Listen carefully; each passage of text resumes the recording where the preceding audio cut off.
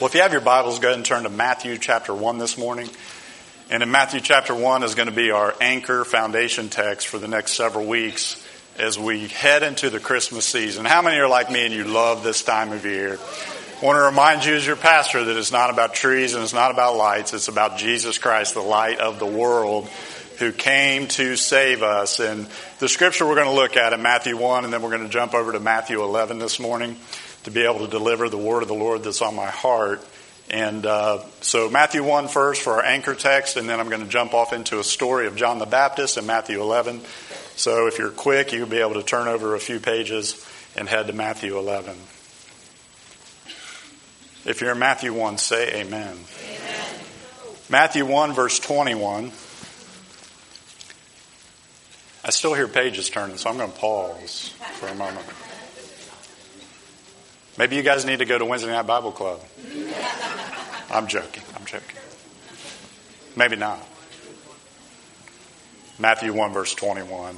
And she will bring forth a son, and you shall call his name Jesus, for he will save his people from their sins. Verse 23. Behold, the virgin shall be with child, and bear a son, and they shall call his name Emmanuel, which is translated God with us. Look at your neighbor and tell him God is with us. Why did God need and desire to be with us? I think for one simple yet very profound reason is we didn't understand who he was. You see a pattern in the Old Testament where God would deal with his people, he would convict his people, he would tell them, I love them, I want you to be in a relationship with me, and punish. And really it's almost like as you read the Bible and you step into this verse here, where for over 400 years until this verse was given, and this of course is the announcement that there would be a Messiah, there would be a Savior. In there, if you don't notice or read it real slowly and look clearly, he's saying that he will save his people from their sins, and they will say, God is with us. So the world is looking for a people who know who their Lord is, who their Savior is, and they want to know, is God with those people? Amen? God said, I will go and be with them, because how many know and understand to really get to know someone or to declare who you are, you got to spend time with them, right? I've mentioned this story before, but for years my wife and I were missionaries, and we received a call and decided to go to Ecuador and run an orphanage so a family could furlough back to Canada. And 32 kids. And Leah and I didn't have kids at this time. She was about 6 months pregnant with our first born Hudson. And we went down there, and it would have been easy for us to say, we love that orphanage in Ecuador. We love them. We knew the people, supported. But there's something different about us showing up at the door and serving, loving, and taking care of. Amen? So these next few weeks, we're going to look at the very principle and the very thing of God with us. And today we're going to talk specifically about a story in the Bible in Matthew 11. So if you'll go ahead and turn there. In Matthew 11 is where I'm going to kind of have a jumping off point this morning of God with us. And what does it look like when we don't understand what God is doing, even though he's told us in his word that he is with us. Humanity 2,000 years ago was in a very dark place. When Jesus came on the scene, it's important to understand during this Christmas season, if you don't perhaps know or understand this, so important to understand Jesus came into a very dark time. Like I mentioned, for 400 years there was silence from God. There wasn't a word from God. There was nobody speaking the oracles of God and letting them know what God was up to. And I found this to be true in my life, is when God's silent, I tend to maybe make some things up, right? Yes. And that's what they were doing. For all those years, what they were doing is, well, God's silent, then we're just going to make up more rules, right? When God's silent, we're just gonna add a bunch of things to the people. So when Jesus comes on the scene, and the power of saying God, Emmanuel, God with us, the power that you may miss is to understand he was coming into a culture, a people, and a place that were very broken, very beaten down. They were oppressed by the Roman rulers. It was a very hard and difficult time in the nation of Israel because they had been thinking God has not been with us because things have gotten darker, things have gotten more difficult, and things aren't going very well. And that's why as we talk about God being with us in our lives. Amen? If you're in Matthew 11, let's look down here in our message this morning. And in Matthew 11, it picks up the story of a man named John the Baptist. And John the Baptist, at this point in the story, as we get into this, he's been put in prison. And John asked two of his disciples, two staff members, two people who were friends with and disciples that had walked with him and had been taught by him and spent time at the river while he's preaching, and all these people are coming and people are getting baptized there in the river. And he comes to them and he begins to tell them, in Matthew 11, verse 6, he says this, "And blessed is he who is not offended because of me." And I want to share a message today around this thought. Listen for just a second. That's not the answer I was looking for. That's not the answer I was looking for. Heavenly Father, we thank you today for your presence here. God, we're so grateful for everything you've already done in this service, from the lifting up of your name and the encouraging of hearts, to the baptism or the dedication of Bristol, Lord, to every area that you've already blessed us. But Father, now that we go into your word, we stop for a moment and just honor your word, because you are the word made flesh, and you gave us your holy word to instruct and to guide and correct and to encourage. So Father, I pray as always that anything said of me would fall by the wayside. But whatever said under the unction of the Holy Spirit would go into the hearts of these precious people today and cause fruit to grow and fruit to remain. Lord, we love you and we give you all the glory in this moment.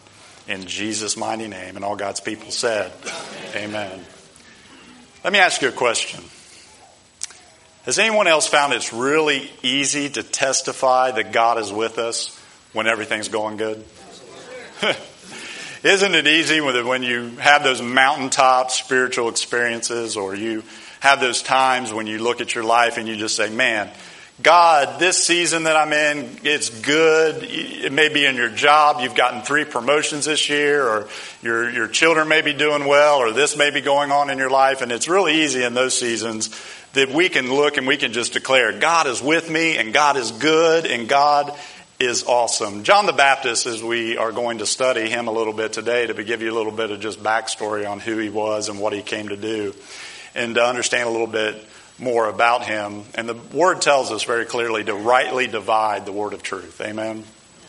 To rightly divide the word of truth, some people would say, well, you divide it between the Old Testament and the New Testament. There's nothing wrong with that.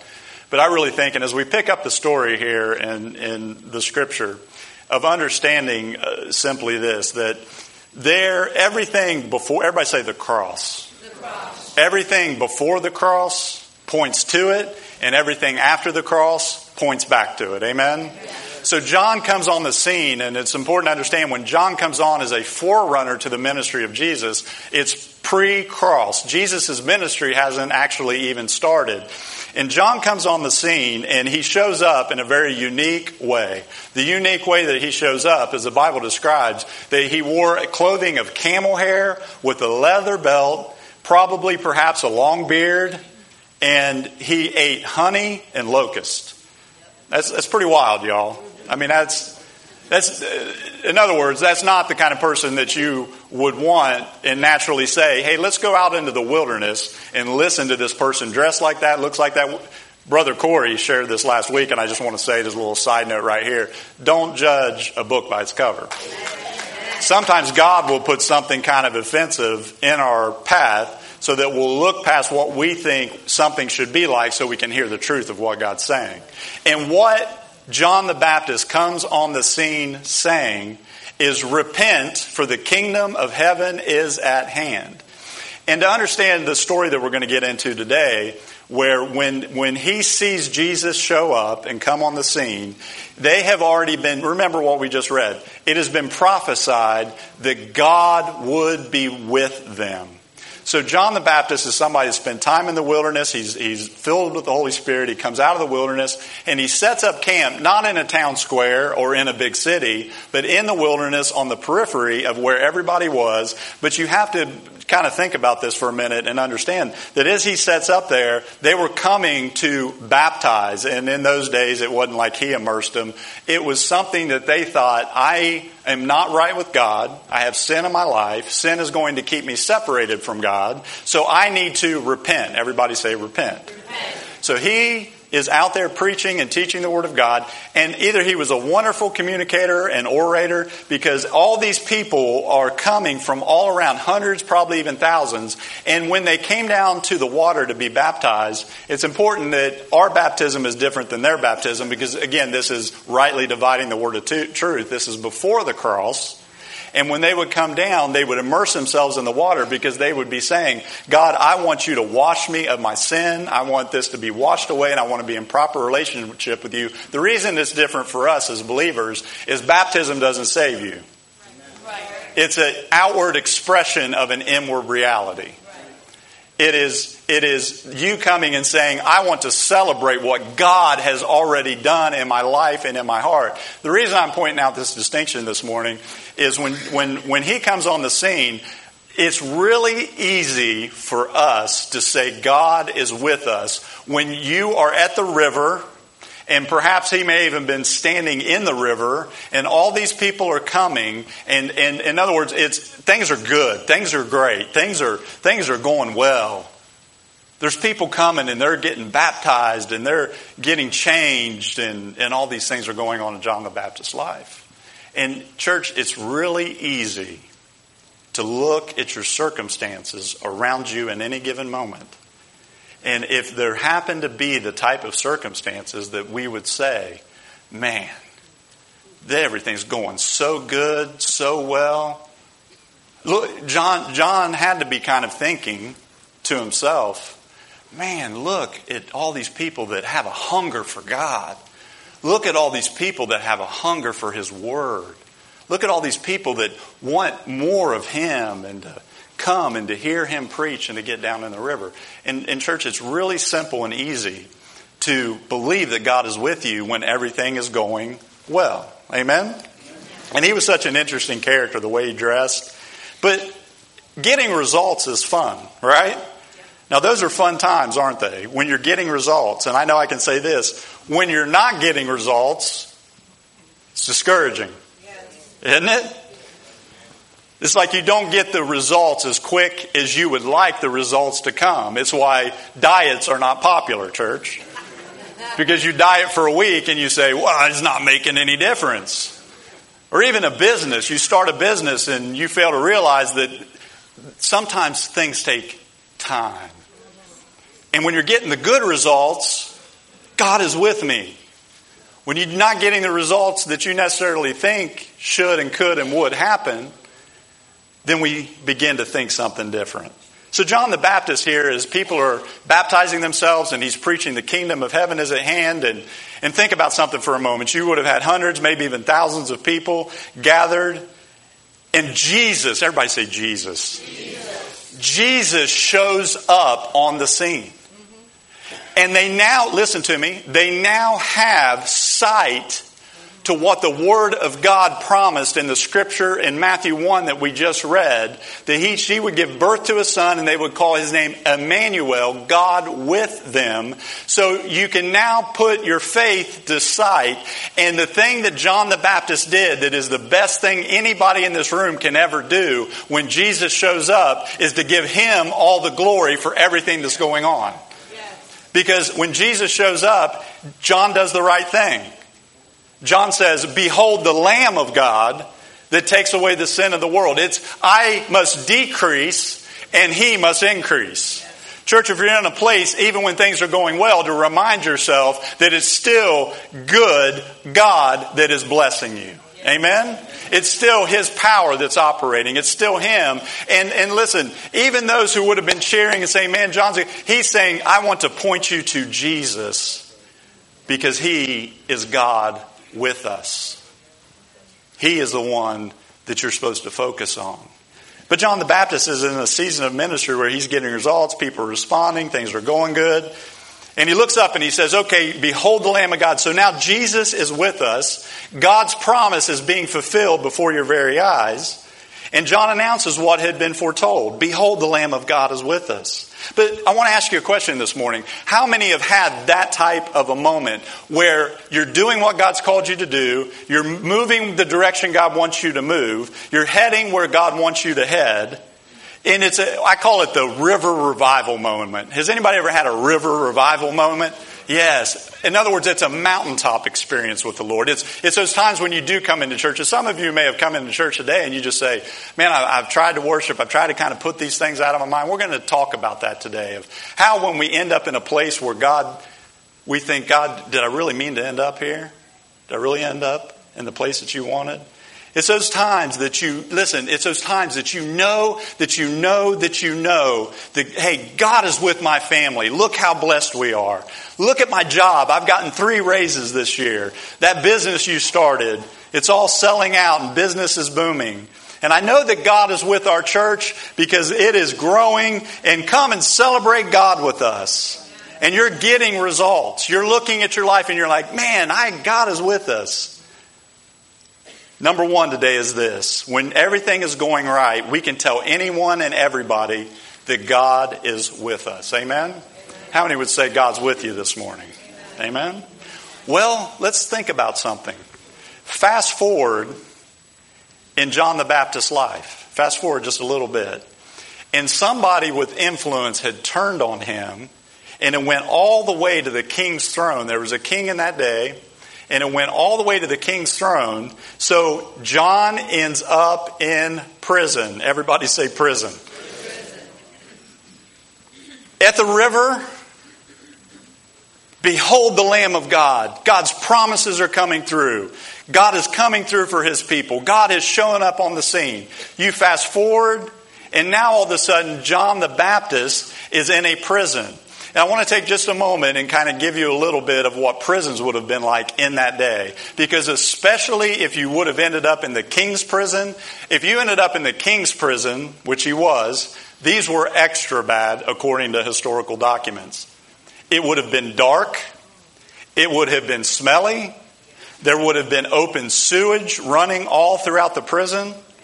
There would have been people in there in cells, and those people would have been in there for a length of time that they probably would have caught diseases, and the open sores, and the smell, and the animals, and the rats that were running around. He probably had to keep himself up at night in order to shoo away all the rats and all the things that were going on around him.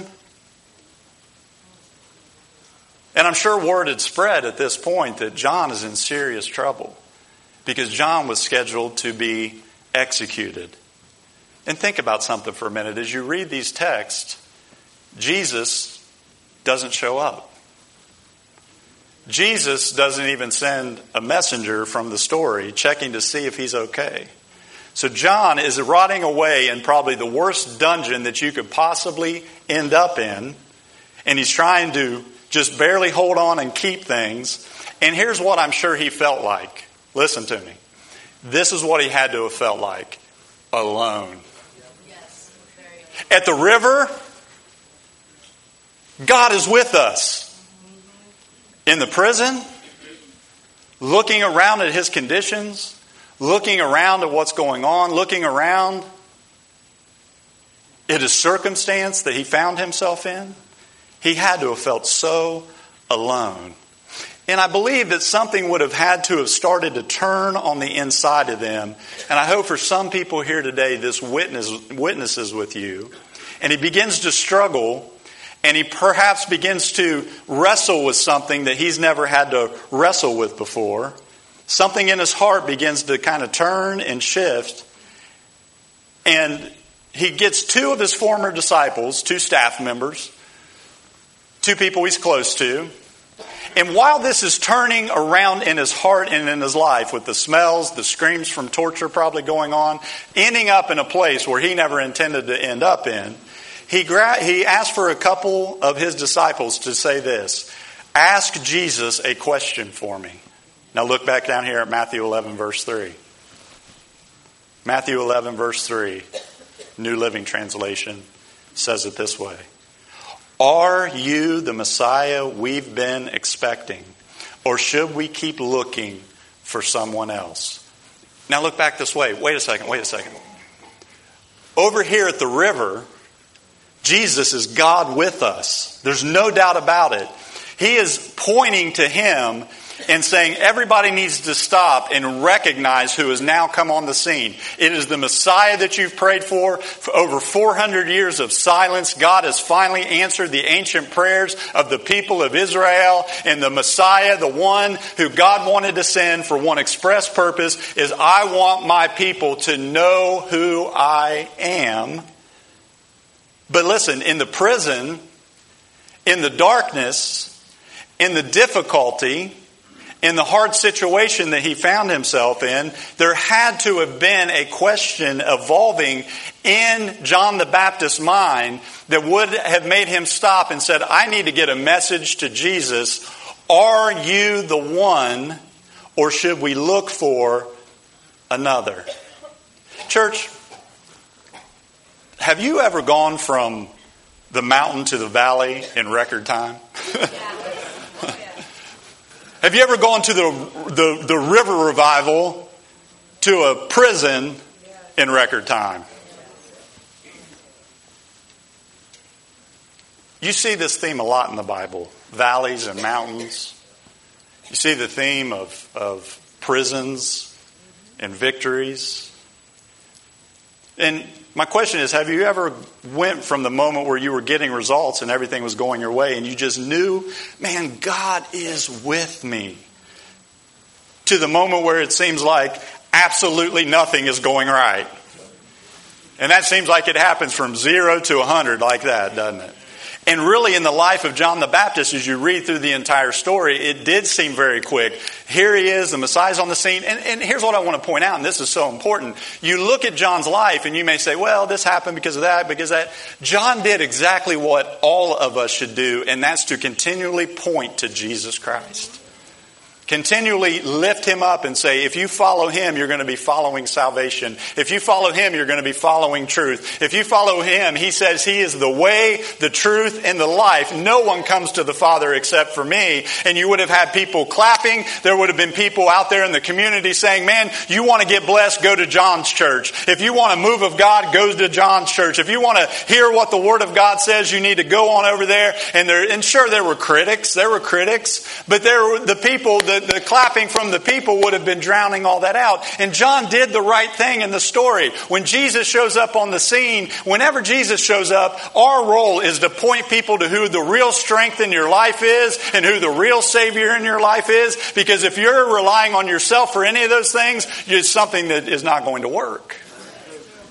So I want to point out that when you look at the situation, it's easy for us to see, and we all say the same thing. How and why did I go from the river and the mountaintop experience with recognizing the Son of God and seeing him show up on the scene to now I'm in a dark prison with rats running around and open sewage I haven't eaten in a length of time? So I have a question for Jesus. Are you the one, or should we look for another? And there's a key phrase in those scriptures. It says when. Everybody say when. When John saw Jesus. Church, it's not hard to celebrate God with us when you can see the good things that God has promised. Are you listening to me this morning? Listen, when he saw Jesus, there was a natural celebration. There was an awe. There was a reverence. There was Jesus is on the scene. And I came to tell you something this morning is when you can see what God has promised, it's not hard to praise him for the answer because it's right in front of you. But when you find yourself in a difficult, dark, dangerous, horrible place, it's harder to recognize where God's moving in your life. But he's just as much God when he shows up on the riverbank as in when you're in a prison of somebody else's making. He's just as much God this morning in the dark seasons as he is in the light seasons. He's just as much God when other people are getting their blessing when you think you're not getting your blessing. Because he had to have thought, because here's what happens, church. In the story, here's what happens. He sends those messengers out. He says, I need to have you ask Jesus a question. And it's a question naturally in a spiritual way and a natural way that when you are celebrating and it finally comes through and the business is doing good and the kids are doing good in school and all these good things are going on in your life, it's so natural and easy to say, man, God is with us. But watch what happens. He calls 2 of his disciples and he says, I need you to go ask the Lord a question. I need you to go present this question to him. And as he's looking here, and they come to Jesus, I want to make sure I get the right verse. It's in Matthew 11, verse 6. The question arrives at Jesus, or Matthew 11, verse 4, forgive me. There's 2 messengers. It's recorded in Matthew 11, 4. Jesus, John's got a question. And look at what he says. And Jesus answered and said to them, I want you to go and tell John the things which you hear and you see. The blind see, the lame walk, the lepers are cleansed, the deaf hear, the dead are raised, the poor have the gospel preached to them. So the messengers come, and that is the answer that they receive from Jesus, is I want you to go back and I want you to tell John everything that you see and everything that you hear, that these deaf ears are being unstopped. The dead are being raised back to life. There are miracles going on right here in front of you. And the messengers stepped back, and I'm sure they looked around, and they could see and hear everything that Jesus told them by way of an answer. And they take a look, they take that report back, they go back to the dark dungeon, back to the stench of sewage, back to the difficult place, back to the place where a question is turning around in John's heart in this moment. And here's the tough thing that I recognize from this scripture. This is tough. Because he sent a report back, church, he sent a report back of this right here. Of, put yourself in John's shoes for just a minute. That's great, but that doesn't answer my question. You guys see that? Yes. And it wasn't like John wasn't like, man, that's not great. Have you ever been in a place, come on, be honest with me this morning. Have you ever been in a place where it feels like you're in a dungeon spiritually and you look around and it's like, man, it's great. It's great that family just got a financial breakthrough, but God, it doesn't answer my question. God, it's great that family, their kids got delivered and all that's going on, but that doesn't answer my question. God, it's great that this is going on over here, but it doesn't answer the question that I have. And it's not selfish. He wasn't saying I'm not going to celebrate what is going on. And we say that, man, it's great that their marriage is fixed, but Lord, it doesn't help my problem. It's great that they got the financial breakthrough, but it doesn't fix my problem. That's great that God moved and prevented something bad from happening, but it doesn't fix my problem. Here's my question again this morning. Have you ever sat in the dark closet?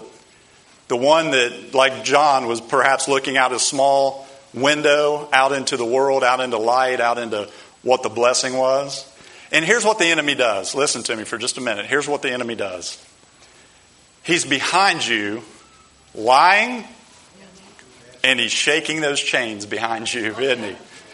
Because he sent messengers to ask Jesus, are you the one, or should we look for another?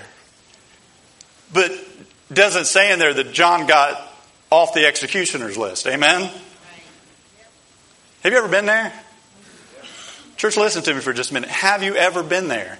You go from the mountaintop, you go from the celebration, God is with me, to it looking like in a natural sense that God has left you. Yes. But we have the Word of God this morning. Come on, somebody. We have the Word of God this morning that says, when you can't see what God is doing, you can trust what the Word of God has already told you. And what the Word of God has already told you is that He who has begun a good work in you will complete it. That our God is for us and not against us. That His ways are higher than your ways and His thoughts higher than your thoughts. That God still holds a pen in His hand and He is not finished, even though it looked like maybe a prison that you're never going to get out of. But sometimes the answer that comes back we can't figure out because it wasn't the answer we were looking for. I'm assuming that John wanted to get a report back from his messengers. Jesus wanted us to tell you of all the wonderful ministry going on, that the extension of you as the forerunner of himself and his ministry, and probably wanted him to go back and say, by the way, we're going to bust you out of here. And by the way, we're going to storm the king's dungeon, and we're going to pull you right. Have you ever just wanted God to pull you out of a situation? Oh my goodness. And you haven't walked with him very long if you've never felt that way. Listen to what he says to him. He doesn't stop with just that report. Go back and tell him that the lame walk. Go back and tell him that blinded eyes are open. Go back and tell him that the poor have the gospel preached to him. And he goes on to, and he says this, and blessed is he who is not offended at me. That right there, church, is the absolute key. That when you go from a mountaintop to a valley, or you go from a river revival where you can kick your legs up and just shout to the top of this roof and tear it off of this place, when God is coming through and you see God with you, my question this morning is, when you can't see him with you, do you get offended? Do you realize that offense is the number one weapon of the enemy against the people of God? Why is it the number one enemy against the people of God? Because the Bible is very clear that if you harbor offense and unforgiveness in your heart, then you have lost your prayer power in your life. And there is nothing more important for the people of God in this season and the seasons that are ahead of us than to be people of genuine, heartfelt prayer in and through and with God. And his report is, blessed is him who is not offended at me. What does that tell me? It tells me that the enemy would love to offend you continually about where you thought God didn't answer the way you thought he should answer. Are you tracking with me? Yes. Blessed is he who is not offended. Because here's the reality of the response. Because he said, what he's saying, he says, John, when you hear that the lame walk and the deaf hear and blinded eyes are open, the dead are raised, when you hear this report, you're going to have one of two choices. Everybody say, I have a choice. I have a choice. And it's the same choice that all of us are faced when we don't understand the ways of God. He says, John, you can either choose to be blessed or you can choose to be offended.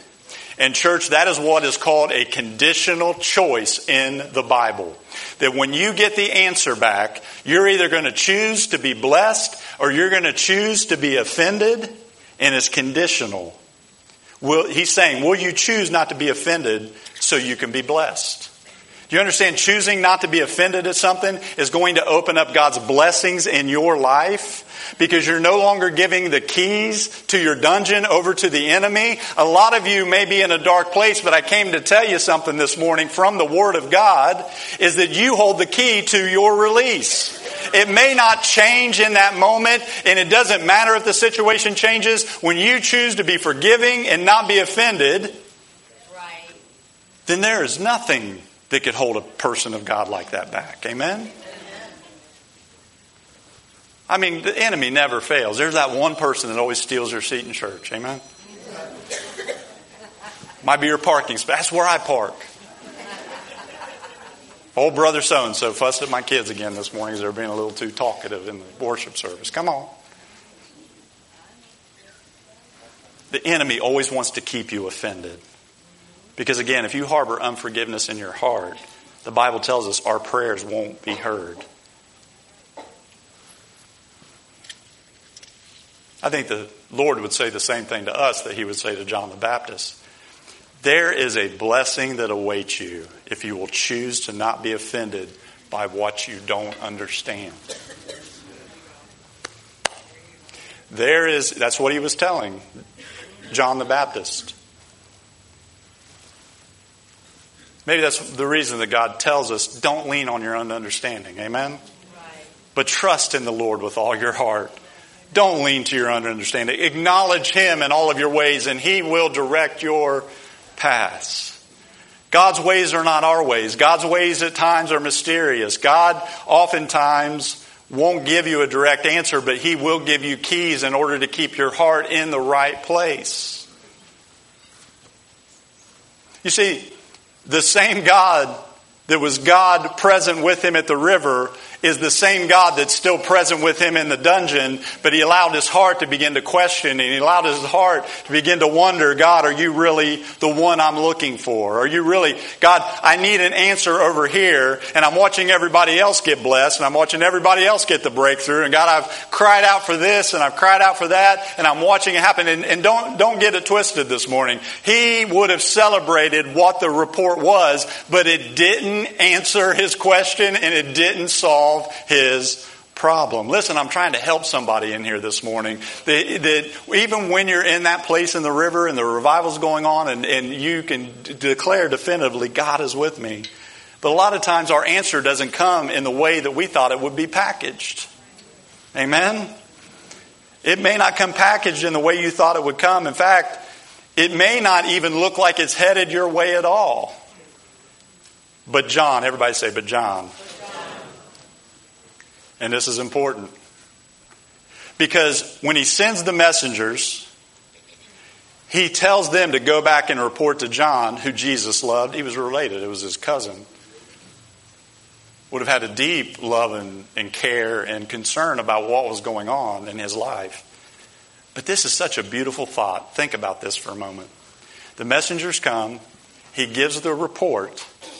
He tells them to take the report back, and he says, tell John to be careful. And this is the warning for everybody in this house this morning. Tell John to be careful not to get offended at my answer. In other words, tell John that he needs to celebrate that everything that he cried out for and everything that he preached and everything that he was pointing towards has come on the scene, and God's kingdom is being made manifest with the poor, the lowly, those who had a heavy yoke upon their heart and upon their shoulders, and the burden of the law and the burden of everything. I have come to be with my people. And the beauty of this story is, listen to me, is that when he says, tell him not to be offended, he then turns around and addresses the people that are there, and he begins to brag upon John to the people that were present. I want everybody here to know there has not been one born of woman greater than John. Here's my question for you this morning. I want you to think really hard about this. If God's not talking to you, what's He saying about you? This is all throughout the Bible, church. Look at Job for a minute. He wasn't able to see behind the curtain. He wasn't able to see behind the scenes. He wasn't able to see necessarily what was going on. But I want to tell you this, that when I have a choice between being blessed and being offended, I'm going to choose to be forgiving and begin to put my trust in God and say to God, I want you to be saying about me, how about my son Jason? How about my son Rich? Even though he may not be going through the time where he's shouting and everything looks like God's with him, even those seasons when it looked like maybe God wasn't, I was still with him, even though it didn't look like He was. I want God, even though He may not be speaking to me, I want God to be talking about me. And what is it that I want God to be talking about me? I don't want God to be talking about, somebody needs to go help Jason because he's so far down in the dungeon, in the dumps, in the darkness. We got to send some angels down there to minister to him.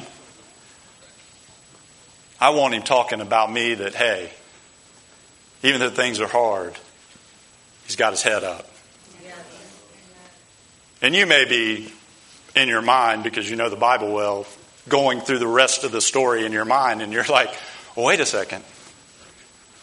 He had to lay his head down on a cold executioner's block. And listen to me. Listen to me. Even though God's ways are not our ways and the things of God are mysterious and we don't understand things at time, can I tell you, we are so focused in on confined by time that we think just because God didn't answer in the way that we thought in that moment. Can I tell you something? And the Bible's very clear about this with John the Baptist. When that sword was coming down, listen, there were 10,000s upon 10,000s of angels. You say, how can you confidently say that? When Stephen was being stoned, the heavens opened and he saw the Lord. You hear me? The reason I can confidently say you can walk through life with an understanding that God is with me is because it's not about circumstances. It's about faith in His Word. It's about faith in His character. It's about faith in who He declared He would be. And no matter if the sword is coming down on your neck, as soon as that happened, the pearly gates opened and John was a welcome guest into eternity because God is in control and the devil can't win if you continue in faith. Even though it's dark, it's smelly, and the dungeon is bad, I want God to be in heaven saying, it doesn't matter what you throw at Jason, he's still going to be standing at the end of the day. Come on, somebody. And that's what I want the Word of God to be saying. Because we worry about people's opinions. We worry about others. We worry about all these different things. And can I tell you, the only one that I'm out to please is Jesus Christ in heaven. And that should be your goal too. And John was confused. John had a bit of something working on in his life in that moment. And I've had those river moments. Those river moments where I'm like, man, God is with me. And then I step into a hard season. Amen? Oh, yeah. Well, where I don't understand what God is doing and where He is taking me. Have you ever found in life there's just some things you didn't ask for? There's some things you just... That's what John was feeling. God, I thought we'd kind of go off and you'd send me to this area of Israel and you go to that area and we'd be a team and we're related. And I've humbled myself. You're the Son of God. I've been your forerunner. But what you'll find with God, this is what you'll find with God. When you submit your life to Him, just like I asked you to do in worship this morning, of just surrender, of just surrendering to Him. Just to surrender. What you'll find with God, and this is where we're going the next several weeks during Christmas, is God is with you. I would even say, in a way, God's even more with you in the dungeon than He was at the river. Here's why. God knows that we're human. God knows that we're flawed. God knows that we have the tendency to get fearful and we have the tendency to get scared and we have the tendency to draw back and say, God, I don't know what's going on. Would you look at somebody right now and just tell them, don't be offended by what you don't understand. Don't be offended by what you don't understand. Because I came to tell somebody in the dungeon of discouragement, He's the same God that you introduced people to when you were in the river of blessing. He's the same God. Everybody say same God. Same God. God has not, cannot, will not change. He's the same yesterday, today, and forever. And there are a million different ways He could have introduced Himself as Messiah in the one who came to save His people from their sins, which that's us. Amen. Thank God for a Savior. But you got to make Him Lord. There's a million ways He could have introduced Himself. I think I would have introduced myself as King from heaven who has come to set up power and just destroy all the evildoers. Amen? I'm the King from heaven who... You notice the Christmas story is so beautiful in the way that Jesus came. So humbly, meek, and lowly.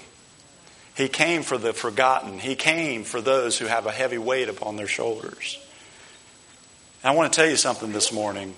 No matter what you may be in a river revival season. You may be in that season where it's just, God is so good and everything is going so well. You may be in that season. Can I tell you, celebrate that. We celebrate that with you. I love hearing reports. I've heard so many over the last few months, people come and, man, Pastor, I just want to share with you, I got this breakthrough. I was telling you a little bit about Lupita's story. She came just the other day, and it just so encouraged my heart.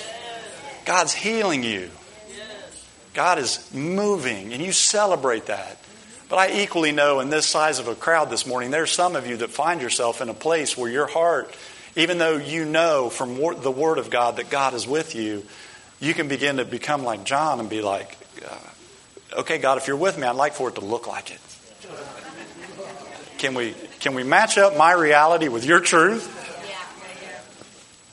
And that's the big question of when God doesn't answer when and how we think and want Him to answer. The Christmas season, as we're heading into it, is a time and season called Advent. And Advent should stir something up in us during this time leading up to Christmas Day. It just simply means the waiting. The period of waiting. The period of trusting. The period of surrender to God. That God, your ways are higher than my ways. Your thoughts are higher than my thoughts. One thing you'll learn about God is He can be God all by Himself. He can, and He will. Don't turn there, but Matthew 28, 18 through 20.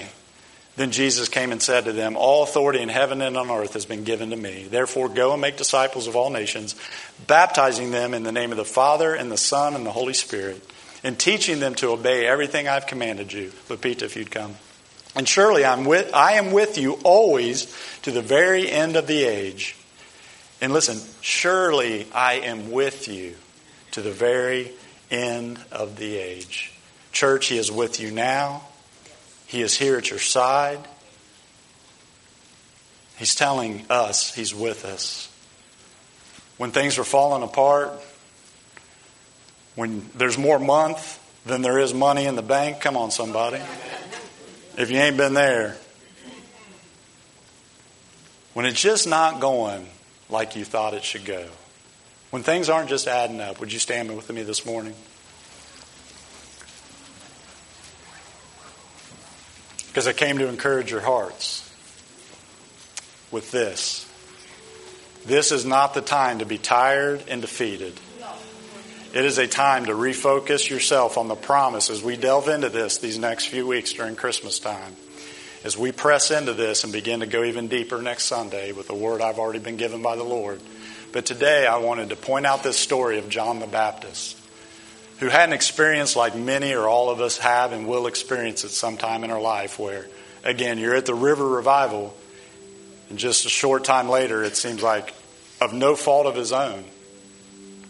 All John was doing was speaking truth to power. It's probably the time the church spoke truth to power again. Amen? Got himself into trouble, and he had a simple question. Did I get it wrong? Have you ever gotten into a place and you're like, ooh, Yes. did I hear you, Lord? Did I really see you there at the river?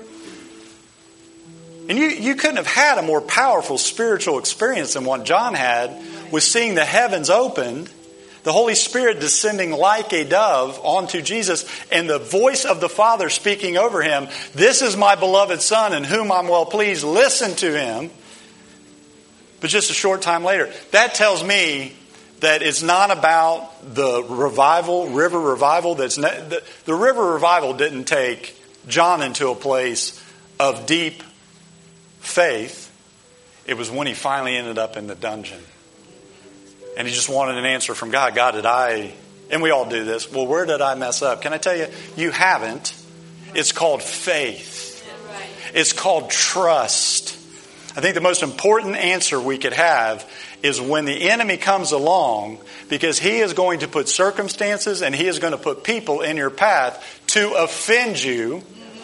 And by introducing that offense into your life, he's trying to pull you away from the truth of what God said about the situation, is that when you trust him, you can trust him completely. That's right.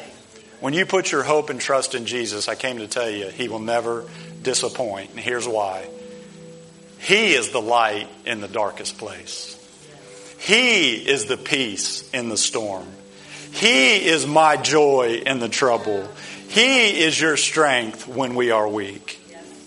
The psalmist says this, where can I go from your spirit and where can I flee from your presence? If I go up to the heavens, you are there. If I make my bed in the depths, you are there. If I rise on the wings of the dawn, if I settle on the far side of the sea, even there your hand will guide me and your right hand will hold me fast. I want you to bow your head and close your eyes right now in this moment, because I've asked myself this question, and I think it's an important question. As I studied this Friday and began to prepare and started to head down this direction, here's what I asked the Lord, and I think this is a very important question for us this morning. Because you may be in a season where God seems silent. You may be in a season where, God, I don't feel your direction. I can't hear your voice of where you're leading me. So I asked the Lord, I said, God, even though you seem silent in this season that I'm in, and the things I've been crying out to you for, I haven't seen made manifest. So Lord, I'm going to choose not to be offended at what I see. And God, I have a question for you, and this is a question I want you to ask yourself. God, what are you saying about me? What report are you giving? Because I want to put myself in a place where I know that I'm even in the darkness, in the sewage-filled dungeon, with execution waiting at the end of that I can still keep my trust, my hope, my faith. These three remain: faith, hope, and love. And the greatest of these is love. And in the moment here in just a second, God is going to pour His love out into your heart. God is going to pour His encouragement out into your soul. God is going to be the lifter of your head. When you find yourself in a dungeon, the most important thing is not to get offended at the circumstance or offended at what's going on, but to continue to keep your eyes on Jesus this morning. So I want you to bow your head and close your eyes and ask that question of the Holy Spirit, because He'll answer you. And I said, Lord, I just want to ask you very simply and very honestly, help me make sure that my ways please you. Help me make sure that what I say lines up with what's in my heart. Lord, would you help me not to allow the enemy a foothold? Because, God, I don't want my prayers to be hindered. I want there to be a powerful prayer life operating in my life. And the enemy will use circumstances, and the enemy will use situations for us to grab hold of offense and forget that God is watching everything. God is looking at our hearts, not our outer appearance. So, Father, in this moment that we're in right here, Lord, God, I ask that you search me and this church and know me. Father, when I can't hear you, I want there to be a voice in heaven saying, look at my son. Look at my daughter. They're pleasing to me because even though they can't see it, they believe it. Even though it hasn't manifested yet, they're still in their heart trusting me. So, Father, in this moment that we're in right here, right now, God, we ask that you examine us. We ask that you search us. We ask that you reveal to us.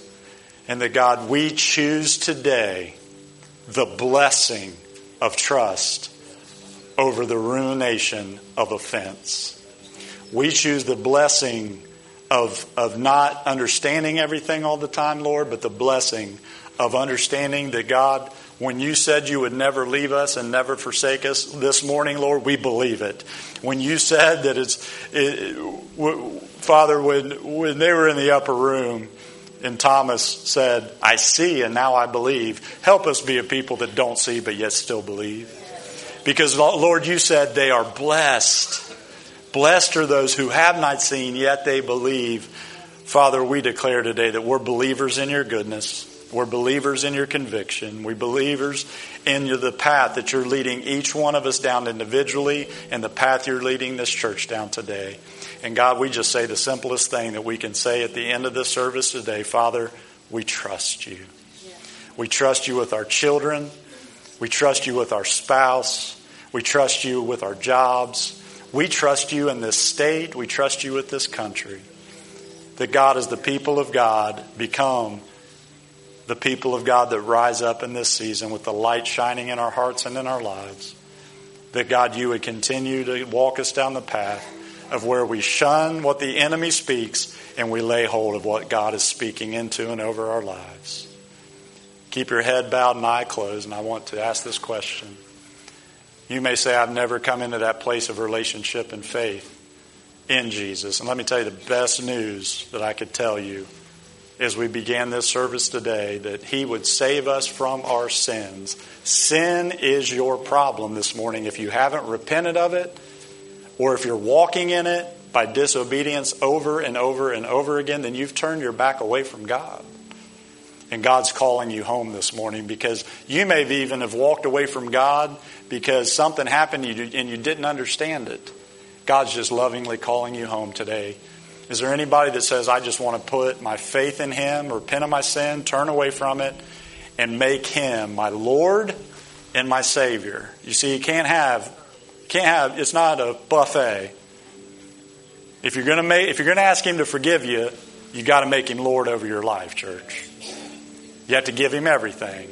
But I'll tell you, He'll bless you, He'll keep you. So if there's anybody here who wants to commit their life to Christ, can I ask you to just shoot your hand up anywhere in this room? Anywhere in this room. Amen. Amen. Amen. Praise God. Look back this way. I'm going to bless you as we dismiss this morning. Heavenly Father, I bless Christian Center Church. Father, I pray they would be blessed going in and blessed going out. The Lord God, they would be blessed in their homes and they would be blessed in their workplaces. Father, I pray today especially for just a hedge of protection around this church and the people of this church, upon our families, upon our children, and our children's children. Father, I pray that this church would have their face turned towards them, and that you would smile upon them, and you would give them peace and favor and rest. Lord, I pray for the best day of rest that maybe they've ever had, Lord God. That we would rest in your presence, we would rest in your word, and that our trust would increase this day. Father, bless the rest of this day until you bring us back together at the appointed time. Because we love you, we praise you, and we trust you. In Jesus' mighty name, and all God's people said, Amen. Amen. You can go in the name of the Lord today and be blessed.